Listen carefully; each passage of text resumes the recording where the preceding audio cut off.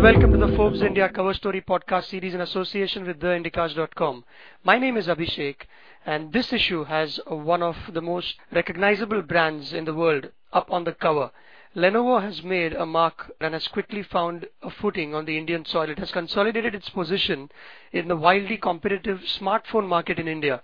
Joining me to talk about his cover is its author Avik Datta. Hi Avik, nice to have you back. Hi Abhishek. The perception of Lenovo as a PC maker, how is Lenovo establishing itself in India and across the world in the smartphone realm? Well, as you know, before 2005, very few people had even heard of Lenovo. It was a Chinese brand which was operating mostly in China. But they suddenly shot into the limelight and became big time when they acquired IBM's PC business in 2005. Subsequently, they expanded the PC business into the consumer segment as well. Before that, they were catering to the enterprise business, but then they started the consumer range of PCs and laptops and very fairly quickly became a very household name. However, the PC business overall in the world has been facing headwinds. PC shipments have been declining for various reasons. Companies like Lenovo have been very smart in following a diversification path to bringing in new products such as smartphones. As a result, Lenovo launched its smartphones and followed it up with the acquisition of Motorola from Google in 2014. However, of late, it has faced challenges in the smartphone business as well, especially in its home market, China, where two things have happened. One is a lot of new Chinese competitors like Oppo, Vivo, and Huawei have entered the market and captured a lot of the market share that Lenovo used to earlier enjoy. And secondly, the model of smartphone sales in China itself has changed. Earlier, it was a contract-bound sort of a thing with the operators, the telecom operators of the country. Now it has become more of an open channel sales where you just, like in India, you go into a shop and just buy it off the shelf. And that has taken a lot of time, because of which in the last financial year, the smartphone sales in China went down by as much as 85%. Right, and I think in India they made an entry in 2012. The market was already crowded, but they've done increasingly well over the years. That's what your cover story is about. So talk us through a bit of history here. When they first entered India, how was it and how did they manage to hit the ground running since?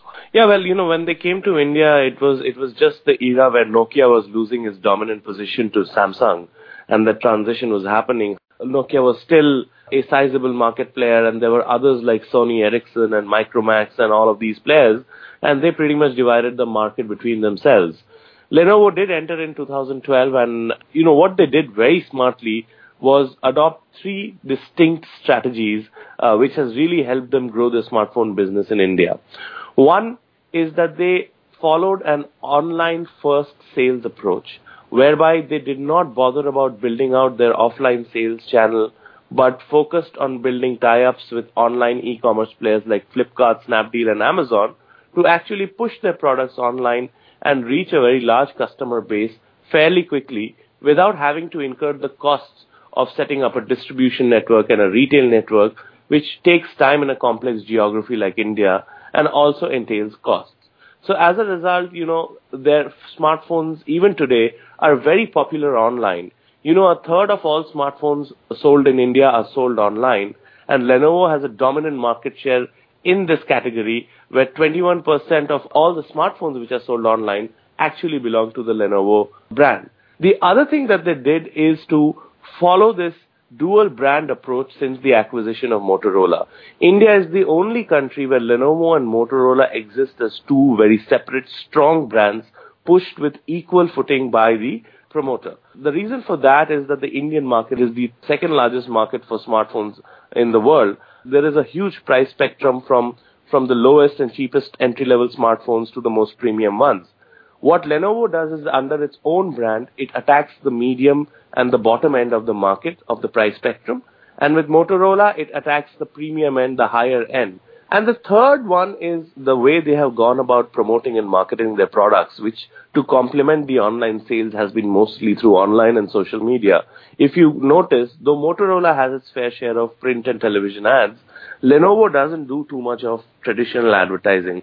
Their advertising is mostly on social media, it is mostly on online websites, and mostly through word of mouth from consumers. This again has very smartly helped keep costs in check and grow their business very smartly in India. And they've also focused a lot, you write, on tier 2 and tier 3 cities.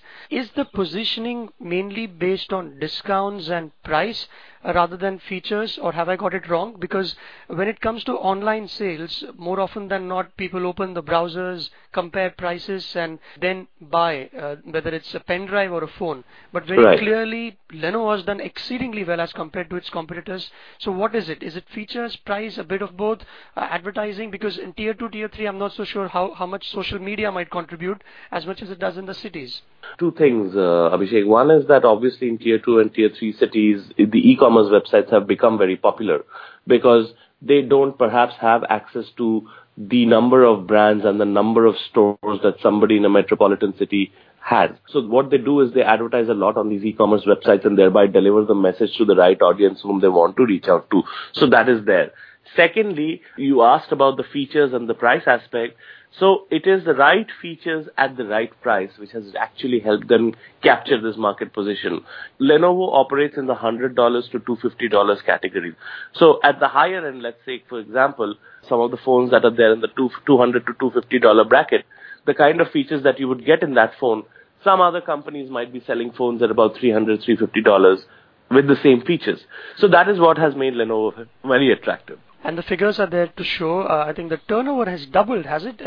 I Yes. had to read that twice. 10,592 crore turnover in FY16, double that of last year. No, you have read that absolutely right. The turnover has doubled to about 10,500 crores, and that has largely been an effort of the active, aggressive sales strategy that the company has adopted in its smartphone business. And if you speak to the management, they say that this is just the beginning because Lenovo's global chairman, when he was in India, he said in an interview that he wants the Indian business to have a turnover of $6 billion by FY 2019, that is 2018-19, and $10,500 is a little under $2 billion, which means that they will have to triple their revenues from here on end to meet their chairman's vision, which means that they're only going to get more aggressive and launch a lot more new models in the market. And not just the revenues, it's the second largest vendor after Apple in terms of market share by value. That's 9.1% is what they claim. That itself is a big deal, isn't it? It is. So market share for smartphone vendors are calculated in two ways. One is by volume, which is the shipments, the actual shipments. And the second is by value, which is the actual value of the shipments sold. And on both parameters, Lenovo has done very well in India. By volumes, it is the third largest smartphone vendor in the country with a 7.7% market share. This was in the second quarter of 2016. And by value, it has a 9.1% market share, where it is just behind Samsung and in fact higher than other premium brands like Apple. So they've done very well in that respect. And with the recent announcement from Reliance Jio and whatever has happened since then, it must bode very well for smartphone makers. Yeah, so, another thing that Lenovo has done very well in India is that it has been an early adopter of 4G-enabled handsets. When people these days go to buy phones, they may not necessarily be 4G users, they may not even be on 3G, but they always want the phones which have the latest features and are most future-proof. Lenovo has caught on to that pulse of the consumer, and thereby most of its portfolio, I think barring one or two phones, its entire portfolio is 4G enabled. That is actually going to help the company going forward because Reliance Jio promises 4G speeds at very cheap prices as far as data is concerned.